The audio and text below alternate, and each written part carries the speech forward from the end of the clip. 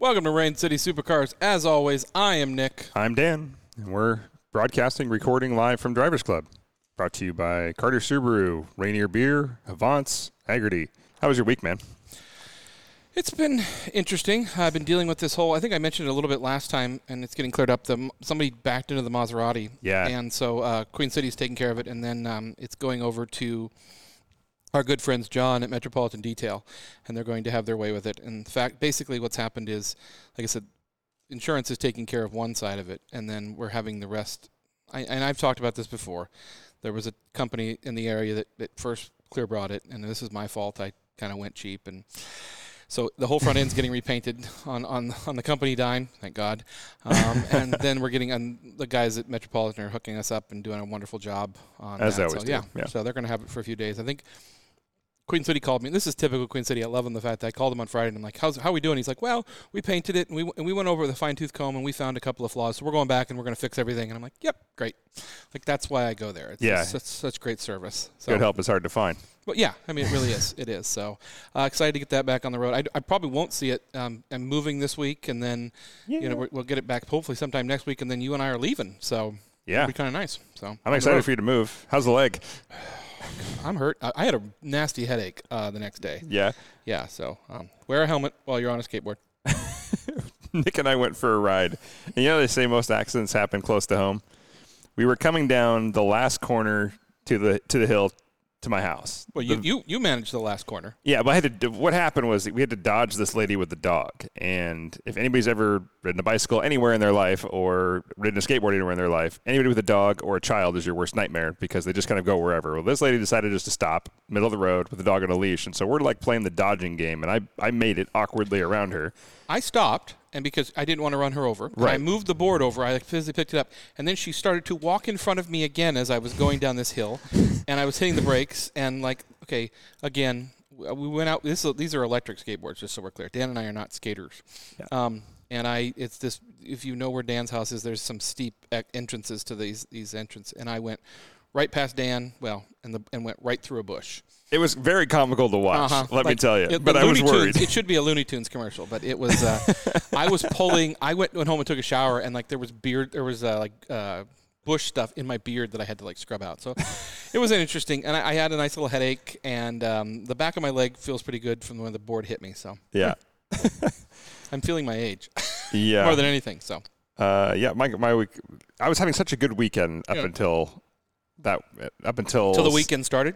Yeah, and on Saturday my car decided to shut off again at random. So this is one of those weird ones. I don't blame the dealer, the tech, or anything like that. Everybody's been great to me, but it's like a very oddly. I can't reproduce it all the time. Yeah. So basically, went for a fun drive up to around Salish and around up 90, and just having some fun in the car on a nice sunny day. I get to the bottom of my hill to pull into my house, and it just turns off. And I thought I hit the start-stop button, which I never do in that car. You don't have a 991 and worry about your start-stop button. And it's stupid. But because you care about the environment when you buy a 991. Totally. That was my first concern. Yep. All those carbons. Yeah, exactly. Yep. And nope, limp mode. So I'm pointing downhill, thank God. So if, like I told you guys before in a couple episodes back, when a car goes into limp mode like that, you can't really hit the gas going uphill because anytime it builds boost, it cuts out. Well, my car just turned off. So luckily, I literally just kind of coasted in limp mode right down the hill into my driveway. Oh, is that the same driveway coming down that I just ran into a bush? Yeah. Yeah, that same one. Very nice. Yeah. Good. Didn't hit a bush with the car, though. That's a little bit of an incline, so it's good. Probably good momentum. Right, yeah. So anyway, I recorded the codes, and then I cleared them, and it runs fine again. And so I don't have it doesn't seem like a boost leak. I don't know. I'm going to let them worry about it. But I've got this brand new 2020 Cayenne as my loaner. So I had a Macan last time. I've got a Cayenne this time. Quite a bit bigger, really comfortable. Yeah. Definitely it's I don't like the interior design. Like everything's really, really pretty, but nothing really works as well as it should. Yeah, it's just like, thank God I have a passenger most of the time because I can't. The center. It's not that it's hard to figure out. It's just that nothing is easy to it has no tactile feedback tactile feedback. Yeah. So you're just kind of feeling around and hoping you hit the right button. Because they all feel the same. It's like they designed everything off of like the control panel up from the Starship Enterprise, the next generation one. Backseat's comfortable. 1701D. Yeah. DNG and does nothing. Yeah, goes the nowhere. D Enterprise with the actual like screens. I'm with you. Yeah, but it's like that's a terrible design for an actual control for anything that's moving because you have to look at it. You have to physically look at it. Yeah. So take your eyes off the road. Yeah, but it drives really well. It's got a standard twin turbo 6. It handles really well, which is great for an SUV. It's got tons of room, beautiful interior, beautiful design all the way around. It's a really good-looking car, and it's really good-looking to sit in. But, again, you drive a car, you don't just look at it. Fair. So, yeah. Anyway, yeah, it's nice for a loaner, though. I'll tell you that. There are worse things to have. Yeah.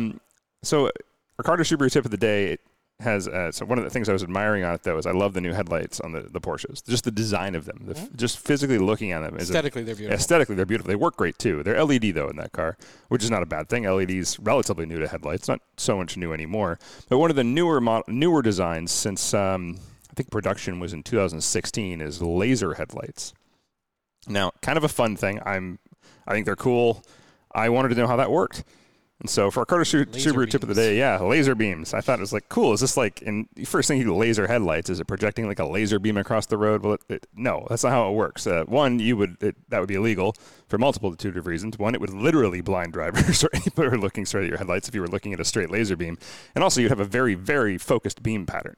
The whole point of a laser is to have a very focused, tight beam pattern. Okay. So that's not how it works at all, which is really cool. So now I know here. Okay, so what it does is it takes this minimum of 3. I did a little research. It's hard to find beyond BMW because they're the ones who really came out with it and put it on the market. So in a BMW, it takes a trio of blue lasers positioned at the rear and then directs them to a set of mirrors to spread them out. Then the mirrors reflect light into a lens filled with yellow phosphorus. That reacts with the blue laser, and that a white light. It puts out an intense white light.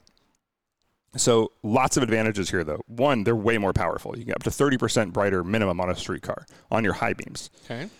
And that said, they're a lot more focusable. Like the lenses are they're tighter and smaller. So that's a big deal because that means we can put much smaller headlights in vehicles, which gives designers way better control over things like aerodynamics. You don't need a huge reflector panel. If you look at like old sealed beam headlights, you have this huge box and they keep getting smaller and smaller and smaller.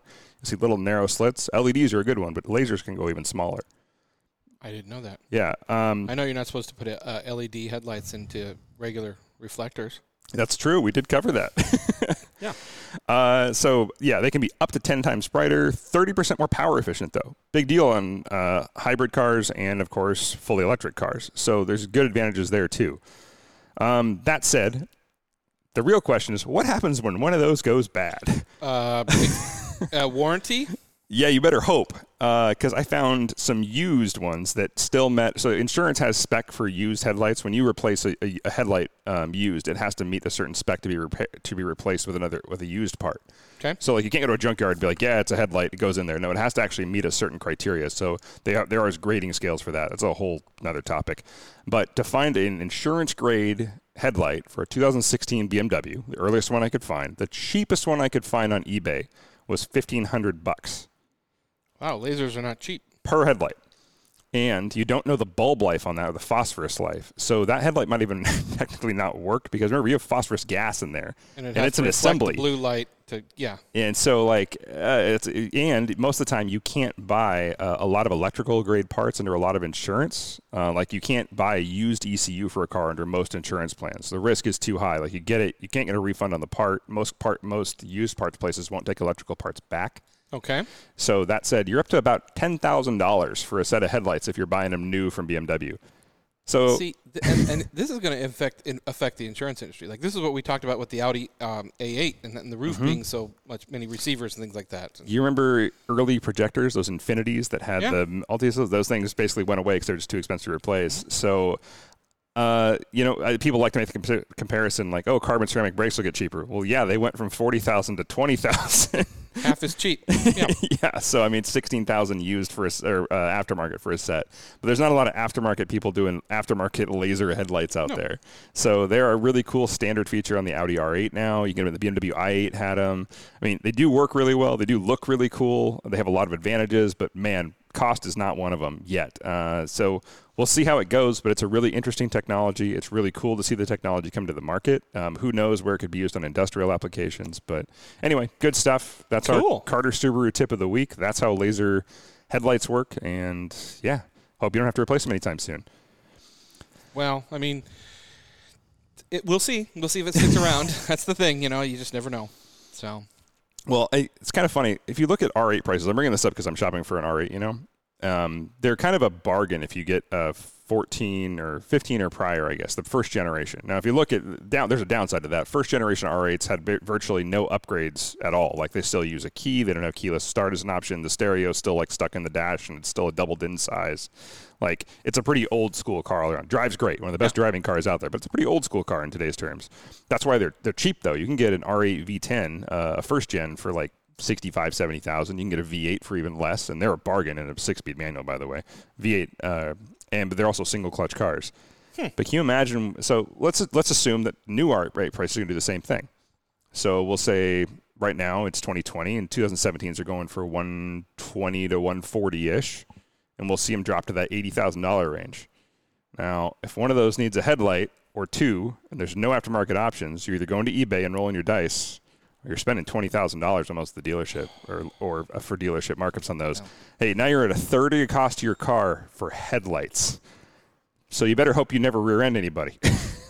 Or there's going to be a lot of those really nice V8s on the or V10s on the market for putting in other cars. Yeah. Yeah. That way. It's still the cheapest Huracan you can buy. Let's get that clear. But it does bring up this is planned obsolescence. That's a great topic for another show that we should talk another time. But we have a really cool guest today. I can't wait to introduce, because he's got some great stories, some great cars, some great track history, and he's the owner of a place we all know and love, and Nick and I frequent actually relatively often, maybe the few times I get into the city. Yeah, I had no idea I was supporting him all these years. Yeah, I mean, that makes me really happy. But Paul Blake, welcome to the show. A lot of our listeners probably know who you are. Thank you. It's a pleasure to have you. And if you don't know, he owns the Unicorn in downtown Seattle, which is, if you have never been down there, when things come back to normal, you have to check it out. It's one of the best bars. Yep. I always say that when somebody new comes to town, that's the first bar I take. And we do. Nick and I have been there. Absolutely. Yeah. Absolutely. So. Yes, when things open up again, please go down there and spend lots of money. Spend lots of money. Yes. Drink heavily with your friends. If you are a fan of Macklemore, the first video was filmed in there. And so, for a while, that video of, was it Thrift Shop? Yeah. Right? Part of it was filmed in Unicorn, and for a while that was the most viewed video on YouTube, like 4 million more views than there are people in the world. Yeah, and that was our little bar. Crazy. Well, congratulations on that. Yeah, people probably thought it was a set, and you're like, no, that's just Seattle. Welcome to the It's party. funny because that scene, they make it look like this packed nightclub, but there was only about 6 people stood around him, jumping up and down. Get the camera closer to him in the back. Yeah. Did you create that bar? No. The whole vision has got nothing. Was my partner Adam? He's the brains behind it all. He was the design and the brains, and I helped with the business side of things. Well, thank you for that. But we don't want to dwell on that being a car show. But it's definitely like it's and the reason I know it is because it's within walking distance of Ferrari of Seattle. So grab a beer. Yeah, the car service and go to the Unicorn. Yeah. Now you have some really cool cars in your collection. We're due for a break, but let's run down through the list and then we'll get back to your history and how you did it. Most of them cost less than laser headlights. Most of them, yeah. Yes. Yeah. Oh, so my cars. Okay, let's see if you can remember. So I have a 991 GT3. Yeah. That one slightly more than laser headlights. Then I have an FD RX-7 Type R from Japan. So steering wheel's on the wrong side. Or the right side. Or the right side for you, yeah. And I also have another JDM car, which is outside. Uh-huh. You saw it's an R33 Skyline GTR. Love that car. And then what else we've got? We've got a 85 911 Carrera Targa. Mm-hmm. Lancia Integrale, white one, 1990. That's one of my favorites. That's a great car. Yeah. And that's like the grocery getter. It's the only car with 4 doors that I have. And it's like, it's won the World Rally Championship 6 times. And it's like my sensible car. It's a good way to get to the store fast. Yeah. Yes. And if you have to take a back road. Yeah. And an NSX, first year, 1991 NSX. With some modifications, it has a 6-speed from a later NSX, because the 5 speeds were a bit of a dog in those cars. Yep. Had a failure rate, and also the too long ratios that didn't make use of the relatively low power. But we also fixed that because it's got a supercharger. Yeah. So it makes like high 300s at the wheels. That's perfect for that car. Yeah, it's a beast. And the previous owner also removed the ABS and traction control. I think why do you need that? You know, those overrated. Those early systems were pretty terrible, though. Yeah, they cut in really violently. It was like you'd be full throttle in and you're going into a corner, then yeah, right. And the same with the ABS, it was just juddering. Yeah. So, but on the other side, it's now quite a handful, with no traction control and all that power and pretty light. Yeah, I remember on the early Lamborghinis and the Murcielago and stuff, the traction control was absolutely terrible in those cars, and so all the owners would literally code it out. They would get it, or they just pull the fuse. They pull the fuse so it just wouldn't come on because it just made the car almost undrivable because those had so much power and torque that they would just turn on all the time. Yeah, and they might have helped a little bit on the street, but on a track, they cut out just when you needed power. Like when you're on exit, the car's starting to move a little bit, it would just die. That's where you want it to die. Yeah. Totally. Right. So, how do you fit in the NSX? Now I'm thinking about it because the early ones, I've always wanted one, but every time I went to go sit in one, I would kick myself sideways. Yeah, no, it actually is quite. I forgot another car. I always forget. Oh, okay. I have a Lotus Esprit. Oh, that's right. And it's almost the same year as it's a 90. The Esprit's a 90 and the NSX is a 91. And so they're kind of contemporary, but the Esprit is terrible and the NSX is amazing. Right? And I don't fit in the Esprit. But the thing is, the 91 was the first year of the NSX, but the Esprit had been around since the 70s. And so it's already a 20-year-old design, whereas the NSX was brand new then. And you can really tell, Yeah. And the interior room in the NSX is quite good. I can fit in there quite easily. I'm about 6'1". Did the roof come off the original 91 NSX? No. Okay, so it was a hard They top. look like they do because they all have the two-tone paint. All the roofs are black. So mine's silver with a black roof, and it looks like a Targa top, but it isn't. Okay. But the roof comes off the Esprit. Yes. Well, the panel does. Yeah. Yeah. Somewhere on the top area panel comes Well, off. is it a Targa, though? No. It's just the center section that comes out, right? Like the 944. Yeah, okay. Right. Yeah. The big sunroof that comes off. Yeah. It's my 944, it was funny because it would pivot up and down, but you had to physically remove it. And it wasn't like a Targa top. You just remove the center section of the roof and put it in the trunk. Yeah. And both those cars I've spent some time on the track in. Uh-huh. Not just the ones I have, but many Esprits I've raced. And I have to sit kind of sideways with a helmet. I slouch down in the seat. And a racing seat helps because you're a bit lower, but there's really not much. There's nowhere to go on an Esprit. The seat is already sat on the floor. Yeah. With your legs out straight. So I just have to kind of sit sideways to get my head in. It's very difficult to drive on a track because it's so you're at my size anyway. The steering's heavy. The clutch is heavy, and my 1 foot covers all 3 pedals. The pedals are all super tiny gearbox. Yeah, I used to drive it with one shoe off. So I could feel it was kind of a violation of fire codes to not have your racing shoe on, but it was the only way I could touch the pedals. Yeah. I've played with a lot of JDM cars. I have normal size feet. I have size 10.5, and most of my RX-7, my S2000, all of them, they were all so much more comfortable with no shoes. Right. Because there's those little tiny Japanese pedal boxes. You're just everything's close together and small. Even the pedals, they're physically smaller, and so just taking my shoes off was always way better. We're overdue for our first break. So That too. Yeah. Welcome to Seattle. We'll be right back. Yep. We spend an average of 8 hours and 41 minutes a day facing screens.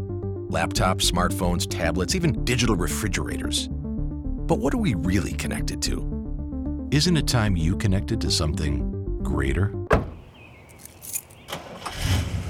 Sometimes the best way to connect is to disconnect. This moment of escape was created by Hagerty for people who love cars. And we're back. Before the break, we were talking about what fun it is for such a tall person like you to drive in such a small car like the Lotus. We had a chance to go outside and look at your beautiful GTR, and I love that car. I love everything. And I know that a lot of America knows those cars because of the R34 and the R32, right? Because that's a 33? Yes, correct. Mine's a 33. I mean, how did you go about starting to find one of those cars? Did you have to search all over the world? Was it hard to find? No. And see, that's not generally how I buy cars. Okay. I don't target a car. They just sort of show up, you know. Fair enough. And like, Okay. think, wow, They it's were like- meant to be. Yeah, Yeah. right. Okay. And I have a friend, Adam, who owns Soda Motors. Oh yeah, I And, know Adam. yep, and Great guy. so I bought several cars off him, and they just kind of like, "Hey, Paul, I've got this cool car," you know. So and that What was, a great friend to have. yes, and that was one of. But thankfully, he also buys them back off me. Like, Well, Oh yeah, that's his business. you're just taking care of them for him. yes, Yes. yes, Fair enough. yeah. So I bought that from him, and I bought the FTR X7 from him, and I bought a Fiat Abarth, a 1980s Ritmo Abarth from him. Oh, okay. A while ago. Yeah.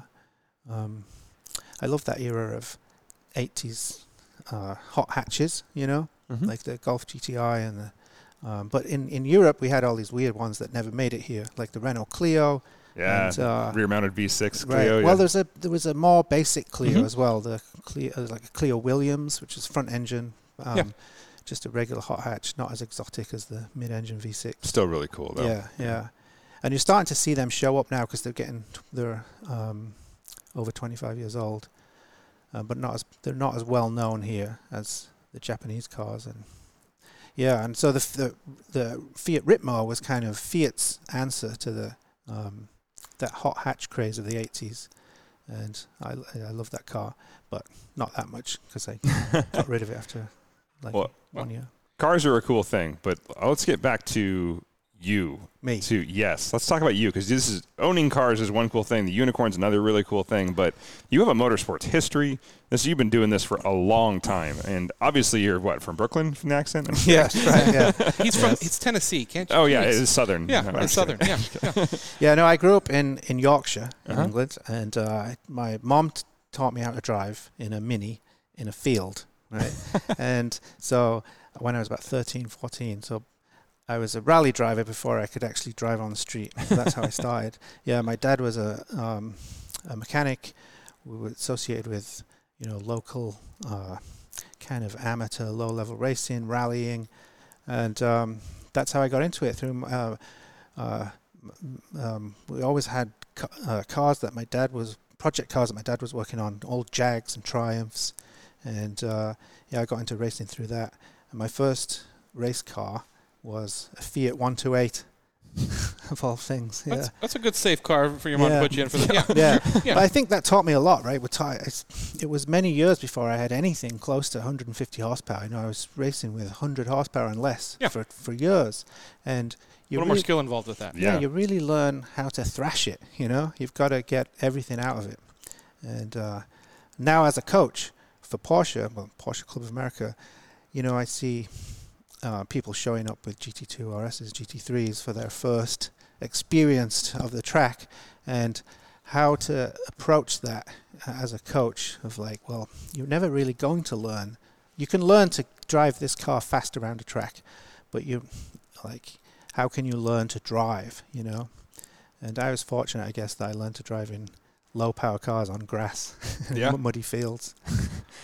I think there is something to that in the fact that other guests have brought that up in the fact that you have to kind of learn how to drive fast in a really slow car before you can drive fast in a real fast car. Yeah, right. But as a coach for people that are coming to track days, I can't really say... Go buy Miata. Yeah, go away. Come back in a 3 Series BMW. They're just there to have fun. Thank you for bringing your GT2. Get in the Fiat. Yes, right. Yeah.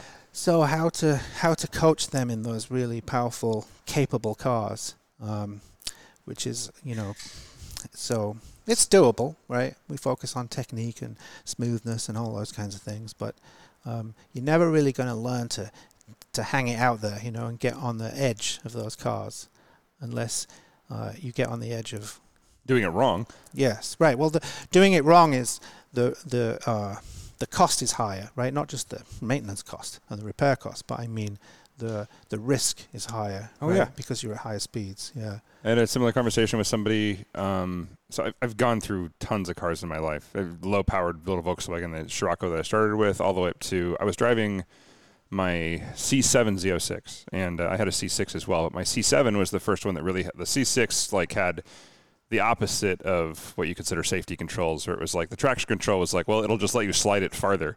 And then the C7 though actually worked really well, and it was surprising how far you could push that car because it would save you. And in a car like that, you need saving. If you're too heavy on the throttle coming through a corner, you're going to go sideways immediately, and that car knew it. So it was really easy to drive fast relatively compared to older ones. But we went for a drive on High Bridge with a friend of mine, and an experienced driver, and he was not an amateur. But corner to corner, the speed you could pick up. You're coming out of a corner at 15-mile-an-hour corner, and you're coming out of it at 25. By the time you get to the next corner, which is not that far away, you're doing 110 within just a super, super short distance. And then you're just slamming on those carbon ceramics, and they work. But it's like the amount of trouble you can get in faster is insane because it's like, if you're driving, a Miata, that next corner with still, good brakes for the size of the car, you're doing 40. Not 110. Right. Yeah, that's the problem we have with coaching, relative new beginners in these cars like Turbo S's. They're getting to 150 miles an hour on the straight in Pacific, and so we have to kind of coach them to take it easy. Like, let's just coast down the straight at 100 miles an hour, and then work on the corner. Yeah. But we'll survive at 100. Yeah. How long have you been working with the Porsche Club? About 10 or 11 years. Okay. And last year I was promoted, if that's the right word, since we're all volunteers. Yes. Promoted to chief driving instructor for Northwest. Okay. Yeah. Awesome. And so I was really, really excited about that. And then this year, everything. So the first year of me being in charge of the coaching, there's no coaching. Yeah. So it's we've really had to change, hopefully temporarily, what we do at the track. But we're finally having track days again now. Tell me more about your actual racing history, though, because you've done a lot. You didn't just learn to drive and be an instructor. Like, you've actually done some serious racing, too. Yes, I guess so. Yeah, I started racing in the UK, club racing, kind of GT sports cars, Lotus Esprit, and an S13 Nissan. A Silvia. 200 SX was the UK spec. Yeah. Right, so that... Yeah. That was back when numbers made sense. That's a 2-liter inline-4, right? The SR20 DET. Yes. We had it in the Sentra SER here, and the 20 DET was in the 200 there. Yes. Yeah, and Lotus, and so club racing at places like Donington and Silverstone. Cool. And then sort of got involved with this was the mid-90s in the UK, and it was kind of like the beginning of track days as a thing, right? And I was involved with the British Racing Drivers Club, the BRDC, and they started to put on track days at Silverstone, and they had just the most amazing. They would be on days where Porsche were testing, like the 911 GT1 car and the Le Mans cars. And you were just mixing it up on track with all these, with like F1 testing. What just passed me? Yeah, right. And the coaches that would show up from the BRDC, like I remember being at Silverstone, and Derek Bell was there, and he would just get in your Never car. heard of him. Yeah, right. And it was quite amazing times, and that kind of was my first taste of coaching. Like, I'd never been coached, right, But then around that time, late 90s, I moved to the US and I started SCCA racing in the Midwest of all places with a Porsche 944 Turbo. And I did 2 or 3 years racing those. And then... Fantastic car if you don't have to maintain it. Yeah. No. And so I raced many 944s before I even got in a 911, I think. Mm-hmm. Probably because they're cheaper. They handle great though, and at the time they were built much better than the 911. Yeah, the 951s were pushing the same kind of performance numbers as the 911. Mm-hmm. Without the pendulum swing out of death. Yeah. Yeah, and then I did some test driving in the UK as well for Lotus, working on the V8 Esprit and the S1 Elise in the mid-90s before I moved to the US. So that's why I've kind of had this soft spot for Lotus. Well, the Elise is a fantastic car for the track. I mean, it's hard to get a better car out of the box, honestly. Yeah, no, they're great. They're great. I love them. And strangely, they're about the S2 Elise parked next to my Esprit. They're the same size and bigger inside. Like you think of the Esprit as this kind of big supercar, but it's tiny. It's the size of an Elise. Yeah. And it's got a really high center tunnel for its size. Right. Yeah, so that's why you're so cramped in there. I've driven a couple of them over the years. I drove a V8 and what's the turbo? Just an Esprit turbo. They were mid 90s though. I think when I drove the years I drove them in the 2000s. But man, they're a trip to drive. They're great for what I don't know. I shouldn't say that. They're kind of not great compared to now, but they're still so cool. Yeah. No, I have the same feeling about the Esprit. It's terrible in many ways. You can't see out of it. It's hard to get in and out of. The ergonomics are terrible, but it's just so fantastic feeling, like it's sort of homemade, home built feel to it. You know, like a real race car. Yeah, it's great. Yeah, tons of driver feedback, and if any of our listeners have the opportunity, if all you've driven is newer cars, and even great cars, if you've driven newer, like I would just say, like even 993 really, but really when they switched to the water cooling and up Porsches and things like that, and you've never driven a car that was really built in the 80s and 90s for performance, like especially a British car or a Japanese car, like there's so much feedback, and it's kind of overwhelming at first. Yeah, if you're thinking back to my list of cars there, they're all like late 80s, early 90s. And for me, it's kind of like the time of car development, the last of those kind of truly analog cars before computer controls came in, you know. But they still have, I think 70s and earlier 80s cars are terrible. They have terrible brakes, terrible cooling. Roll. Yeah, because they were designed for 1970s tires. Yeah, right? Yeah. But 90s cars have power, have brakes, but it's still real driving. You know? Well, the NSX is regarded as such a great car because of that. Yeah. It really handles. Like, I mean, if you even comparing it to the other cars of the time, the 300ZX, the RX-7, not so much, but the 300ZX, the Supra, the other two of the four, and the 3000 GT or the Mitsubishi FTO or GTO at the time, like they're all very heavy and big and very electronic. But the RX-7 and the 240s and the other JDM cars at the time were light and tiny. The NSX was so like that. The RX-7 is tiny. Super tiny. Yeah. And people don't realize that until you see an FD in person, how small it is. It's like in fact, small. even the NSX you think of as this big, long, wide, low supercar. It's tiny. Yeah. It's really a great car to drive. Yeah. Yeah. So after some SCCA racing, again, kind of amateurish club racing in the 951. I ended up in Seattle and just went to a few, got involved with Porsche Club, and coaching has I think I'm a better driver now than I was. So I raced for 15, 20 years, and it wasn't until I started coaching that I knew how to drive, because I didn't know I was going to say I didn't know what I was doing, but what I mean is I didn't know how to articulate what I was doing, right? Mm-hmm. And you have to learn that in order to coach, right? To describe what you're doing. And it really, I wish I could start again, it's kind of the old, like I'm in my early 50s now, that old, if I knew then what I do now, I would. How dangerous would you be? Yes, right, yeah. Formula One world champion and so on. But it's true. I've never really thought about driving until I became a coach. I just got in and thrashed on it. Yeah, right. And I'm so much better of a driver than I was when I was actually racing. I'm just 50 pounds heavier. And yeah. I just remove the passenger seat. You're good to go. Yes. I applaud you for teaching anybody in a race car. Like, I can't imagine. We've talked to some of our friends that have done that stuff, and I'm like, when I've had instructors in my car talking to me, and I'm thinking I'm doing great, and they're scared. I can't imagine the other times. It's like where you just want, you get that third brake foot. I don't get that at all. Yeah. So students often say that to me when they get in like, oh, let me know if it's too much. Or like, nothing you can do is going to scare me, But I don't say that. Challenge accepted. No, he said that, but he was screaming really loud to that fifth turn. Yeah. But in fact, I've even been, I find it kind of in the afternoon after lunch and it's hot. I'm even kind of like nodding off a little bit sometimes in the passenger seat of a race car. Yeah, no, it's. But again, I've been doing it for 10 years, so it's not scary at all for me. Much more scary when I'm in the driver's seat.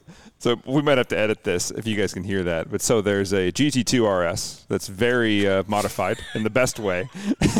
We're laughing because and he it just set off a started car it. alarm on the Cayenne across from it. Yeah, Drivers Club problems. He set off his Cayenne, just so we're clear. Yeah. No, that's his Cayenne on the right. That's okay, fine, Dante's. This is exactly like my drivers meetings at Porsche Club days. Halfway through the drivers meeting, everyone starts warming up their GT3 RSs. You know, and we're gonna do this. Yeah, that car's beautiful. What are you doing now then? You're instructing. Are you still racing? No. They know it's fun. I have a funny story actually. The last race, competitive event, let's say, it was a time trials event for SCCA time trials at Pacific Raceways. And it was my last trophy I ever won. I was first in class. I think it was at 2014, and just the other day I was cleaning the house and I knocked the trophy off the shelf and smashed it. Oh no! Time to win a new one. Yeah, yes. Time to do it. That's exactly what I said. Yeah. I said, damn it! All right, I'm going to go back into time trials and get another trophy. Yeah, It's the car gods telling you. Exactly. So let's talk a little bit more about, or give us your insight on your approach to coaching and how you go about it. Yes. Is it a screaming method? Is it a... Lots of screaming. Yeah, Yeah. no, the opposite of that, actually. I don't say much in the car, right? In fact, I don't use a headset. I know other coaches do. They have, helmet headsets, but I try to minimize chit-chat while we're out there. I can point, and yell when necessary. Don't hit that. Yeah. But mostly it's very little input, right? So the less talking I can do, the better. Because it's a distraction, correct? Right. Okay. And so my approach is on the more beginner side, you have to spend time in the car with them to find out where their driving is, right?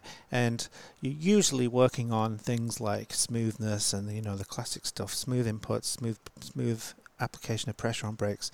But it's very rewarding to teach beginners because they get so much better so quickly, right? Like taking someone from 3 out of 10 to 8 out of 10.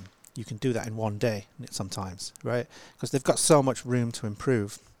But the challenge is getting people from 8 out of 10 to 9 out of 10, right?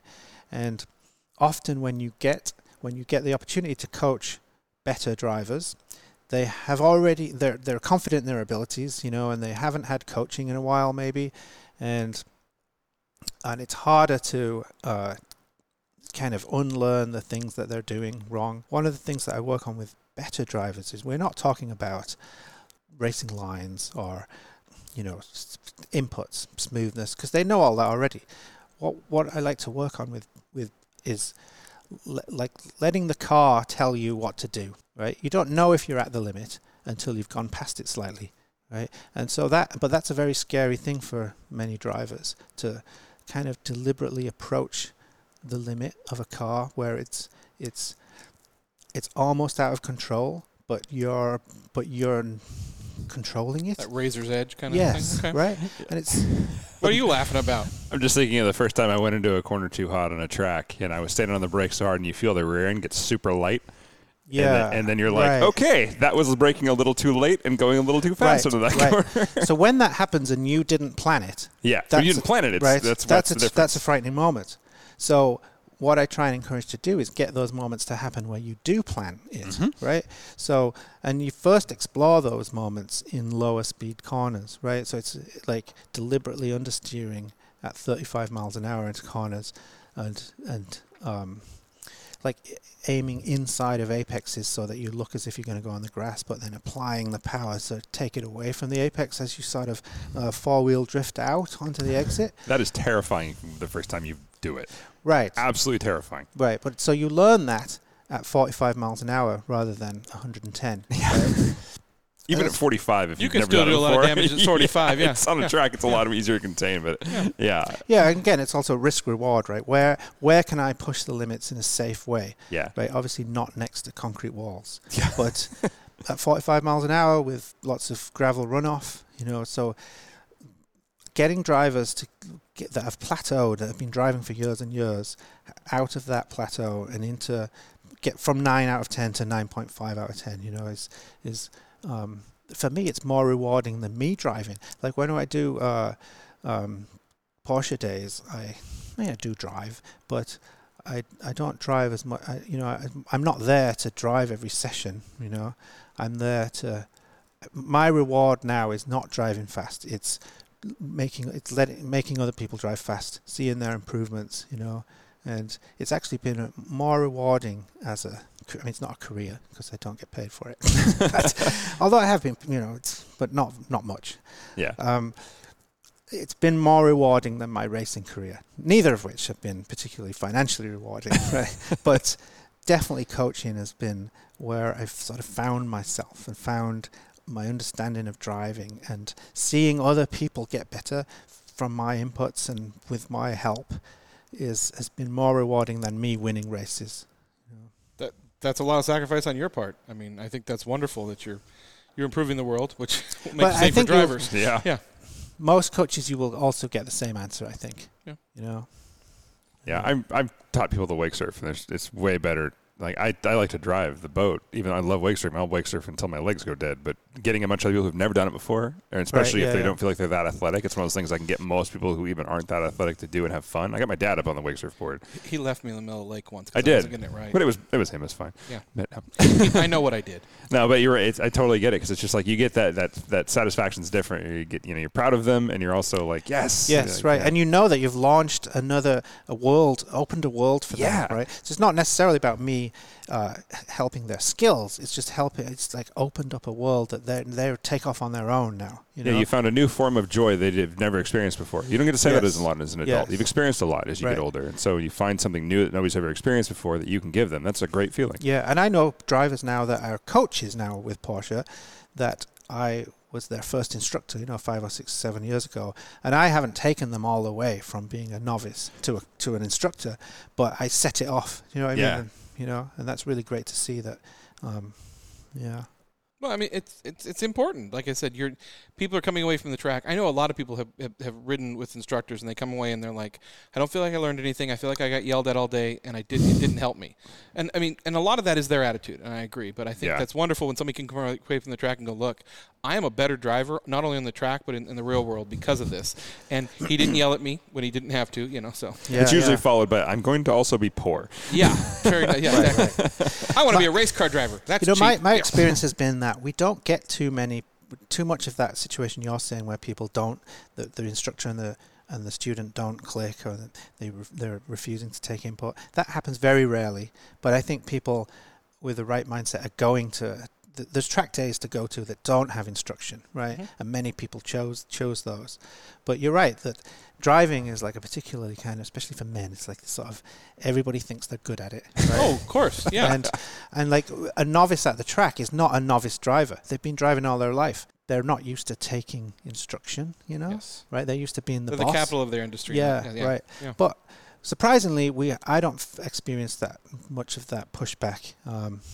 And probably the way you approach it. I mean, there's a lot to that. Yeah, and sometimes, if you do, all you need to do is take them out for a few laps with you driving. Yep. I used to take. I worked in Let me show what you can do in your car. Right. Hold on. Yeah. Exactly. When I was working in the motorcycle industry, I'd get guys who'd been riding cruisers and stuff their whole life, and they weren't buying sport bikes, but I'd ask them if they'd ever done a track day, and they'd look at me like I'm crazy, and I'm like, no, they have track days for.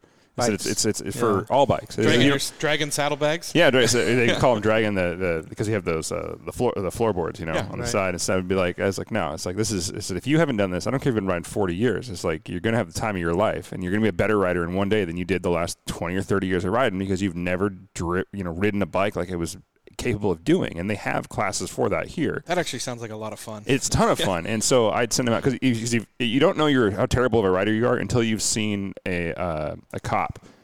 I've watched those cone courses with the police, and they're doing it on like some old school 70s Harley, and you're like, okay, I suck. Yeah. And so I would make a deal. I'd get guys in there and be like, tell you what. I was like, you go do this track day because we had a discount through the shops. We'd send them. It's like, okay, you come through our referral, you get like 15 or 20% off or something at a Too Fast track day. This is back before the Ridge, so Pacific. It was SIR at the time, and so you go to that. So you go down there. You tell them I sent you. So if you think it was a waste of your money, you didn't learn anything. You come back and I will pay you for that track day. And they would go back and they would just thank me every single time. And never once. I said, you crash, it's on you. That's not my problem. but if you go down there, I said, and you think that wasn't worth every cent you paid. I was like, I will pay it out of my pocket. And I said, I'd give it to them in writing every single time. And those guys would come back and thank me every single time. Didn't matter if they were 20 and usually military guys who get their first sport bike and die a week later if they didn't do the track days. But it was, I'd try and convince the guys who were like in their 40s and their 50s and they're cruising with their wife on the back and they're like, we've done a track day. So now it's like, no, you go to an instructor out there, you take your bike. It doesn't matter what you're riding. I don't care if you're riding, a bagger or whatever, or a dual sport, but you get out there and you come back and they'd be like, their wives thank them. They come back and thank me. It was like, it's the best thing you will ever do with your money. The idea of being on a big, like a Road King sounds a lot of fun. Sport bike I get, but like a Road King out there would be fun. So yeah. Anyway, so I'm just saying. I should do that because I ride, right? I have a early 2000s R6 and I'm nowhere near the rider that I'm a driver, right? I've never been on the track in my bike ever. Oh man! And I think it's just because I've had a lifetime of dedicated to 4 wheels on the track that have never occurred to me to do. You'll do great because you know all the lines. So the lines are the same. So it's just I've never felt slower when I was out on the track and I had an instructor going to me on the outside of the turn where I think I'm hauling and he's like, all right, you're doing this wrong. You need to change it. I'm like, yeah. And I'm like 9 out of 10, like, borderline edge. And he's on the outside of the turn in a slower bike that he's just like, all right, here's what you're doing. And he's totally calm and relaxed. I'm like, I am so slow. Yeah. I don't know what to do. But that stands true for my driving too, is that I love to find someone who's faster than me. And it still happens, of course. Yeah. And if I see someone on the track and I have to let them by and follow them and they get away from me, I go straight over to that guy at the end of the session and like, what I want to know what he's doing. Yeah, high five, man. Yes, that was awesome. Yeah, and it still happens. I got passed a few times this weekend at ORP. What were you driving? I was at ORP in my GT3. We had a 2-day Porsche Club track day there. It was great. Awesome. Great track session sizes, about 20 drivers per group, and 3 groups of about 20 drivers. So that was great, and not too hot because it often gets hot there in the middle of the desert, basically. Yeah. Funny how that happens. Yeah. Yeah, if it was up to me, I would make it mandatory for people to take track days. Cars or motorcycles. It's the best thing you ever do in your life. Doesn't matter what you're driving. Doesn't matter. It doesn't have to be a race day. I mean, it's not at all what it is about if you've ever been there. It's just the most fun you can ever have in your car. Doesn't matter what you're driving. Take your minivan out there. I don't care. But you'll have a blast. Yeah, I know. Minivan. That'd even be better. Yeah. Yeah, a lot of people are concerned over their car not being up to the task, right? Yeah. And it's like on the first days, first year of track days, it doesn't matter what you're driving. It doesn't matter what tires you've got, like learn to drive. Like your tires and brakes are not your problem, in your first year of tracks, right? And I think there's a lot of mental barrier to people create these barriers by saying, of always prepping their car, of why they're not ready for the track or why they're not fast. And it's not the equipment, it's the driving, right? Yeah. And you just have to sort of open your mind to that, to be coached, Yep, exactly. Well, it's a great time for our next break, so let's take one and we'll be right back. Open your mind to it. Open your mind to the message from Haggerty. Message to Haggerty, yeah, exactly. Grandpa, what do you call this thing again? It's a 66 Ford Bronco. I think you got ripped off. Why is that, honey? It's got no Wi-Fi, no USB port, no Bluetooth. Exactly. I guess we'll just have to talk. Sometimes the best way to connect is to disconnect. Is that the window button? It's called a window crank. Cool. The faster I move it, the faster it goes down. This moment of escape was created by Haggerty. Being old is kind of cool, Grandpa. Works for me. For people who love cars. All right, so this is an important question to people that are listening to this. How are you going to replace that trophy? Because that's important. Yes. There's a dust spot somewhere that needs a trophy. Yeah, I think it was the only first place trophy I had, actually. Well, all these years, and that was my only first place. Not my only first place, but the only, with physical evidence of. And I smashed it. But yes, I have a chance this August. My friend Naomi, who races rally with Dirtfish, she got me to enter rally race in August. Stock all-wheel drive class. Yeah. I'm just going to show up and race. So I kind of I'm kind of on the hook to win a trophy there. It'll be interesting to see how that car does off-road. Yeah, yes. You're probably the first person to do that, so yeah. hopefully it it stays in one piece. But yes, no, they're That's an actual risk when driving British cars. It's like, boy, I hope I come back with as many parts as I left with. yeah. And, it's 30 years old as well. Yeah. Right. So yes, maybe we can do an update in a few months. Absolutely. I'd love to. And I'll bring the trophy in. Yeah. Oh, pressure's on now. If not, we'll get you a trophy that said you tried. Yes. Right. First place at trying. Yeah. Number one trier. Yep. Honestly, it's just awesome that you're actually going to take that car and drive it the way for what it was designed to do. You just don't see people do that. They're just collector's items and collecting dust now are rarely driven.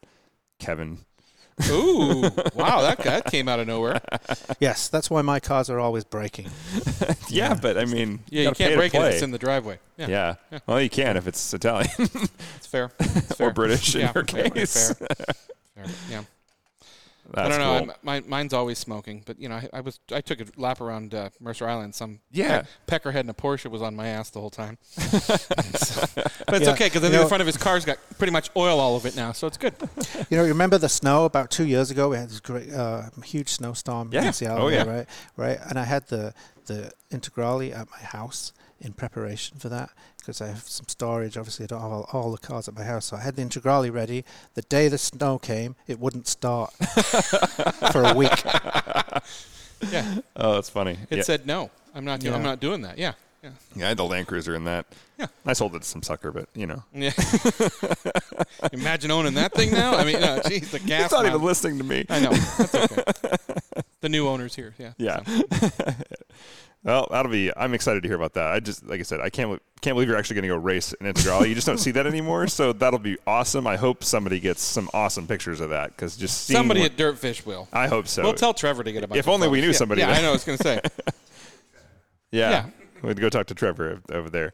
That was cool. You mentioned you did the Avant Loop. There was a lot of cars there. And there was a lot of people that came out.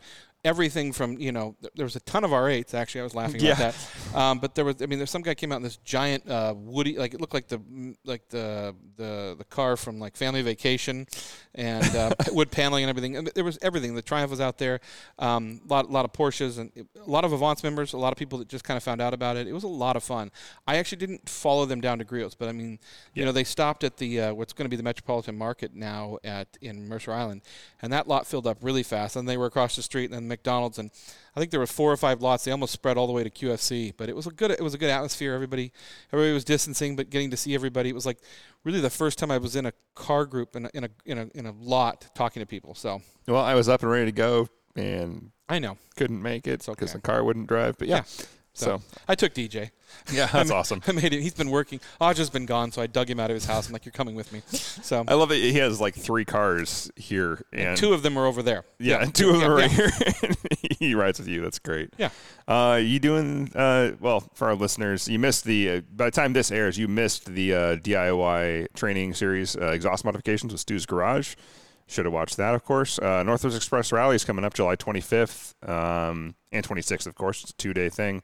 That's going to be cool. And then, hey, as we've been talking about this episode, RTGT Track Day at Portland International Raceway with our friends at Advance. This is a HPDE event, High Performance Driving Experience, I think is what that is. Driving education. Education, yes. Way better. Education. It's like he knows what we're talking about. Yeah, so beginner to advanced. Hey, if you're an Advance member, here is your chance, 7 a.m. to 4 p.m. I'm not sure if that's full yet. It doesn't look like it, though. So, hey, as if you've been listening here, if you want to do this, sponsored by Ron Talk and Gran Turismo, if you're 10% listening to discount. this and you're not an Advance member, what's wrong with you? Knock it off. I mean, I guess our Sydney listeners are There's pretty no good. excuse for that. They can still be a member. That's true. They can get their care package. I'm sure. Exactly. The shipping would be cheap.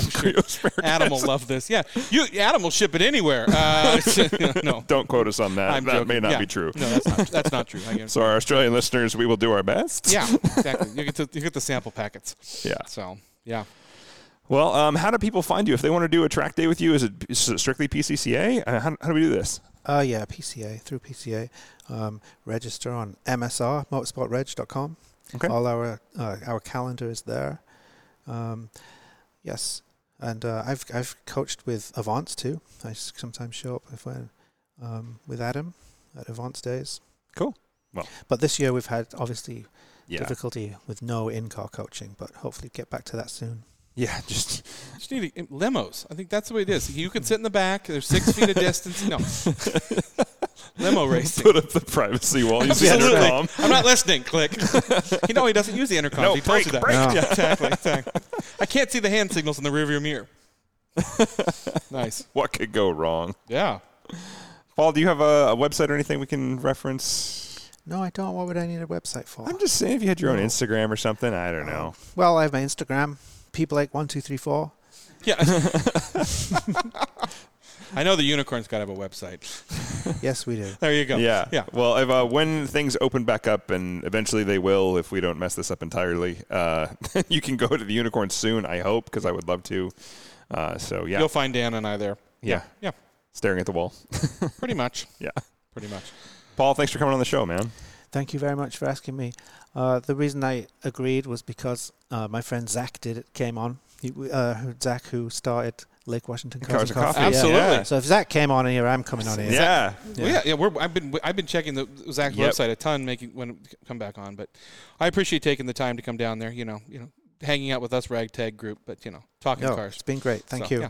Yeah, come by anytime, man. Yeah, after that trophy, when we want an update. Yes, I'll bring the trophy down. Okay. All right, that's And if not, we'll get you the You Tried one. Yeah. You can do it. Yeah. All right, for this episode of Rain City Supercars, I'm Nick. I'm Dan, and don't just get there. Enjoy the drive.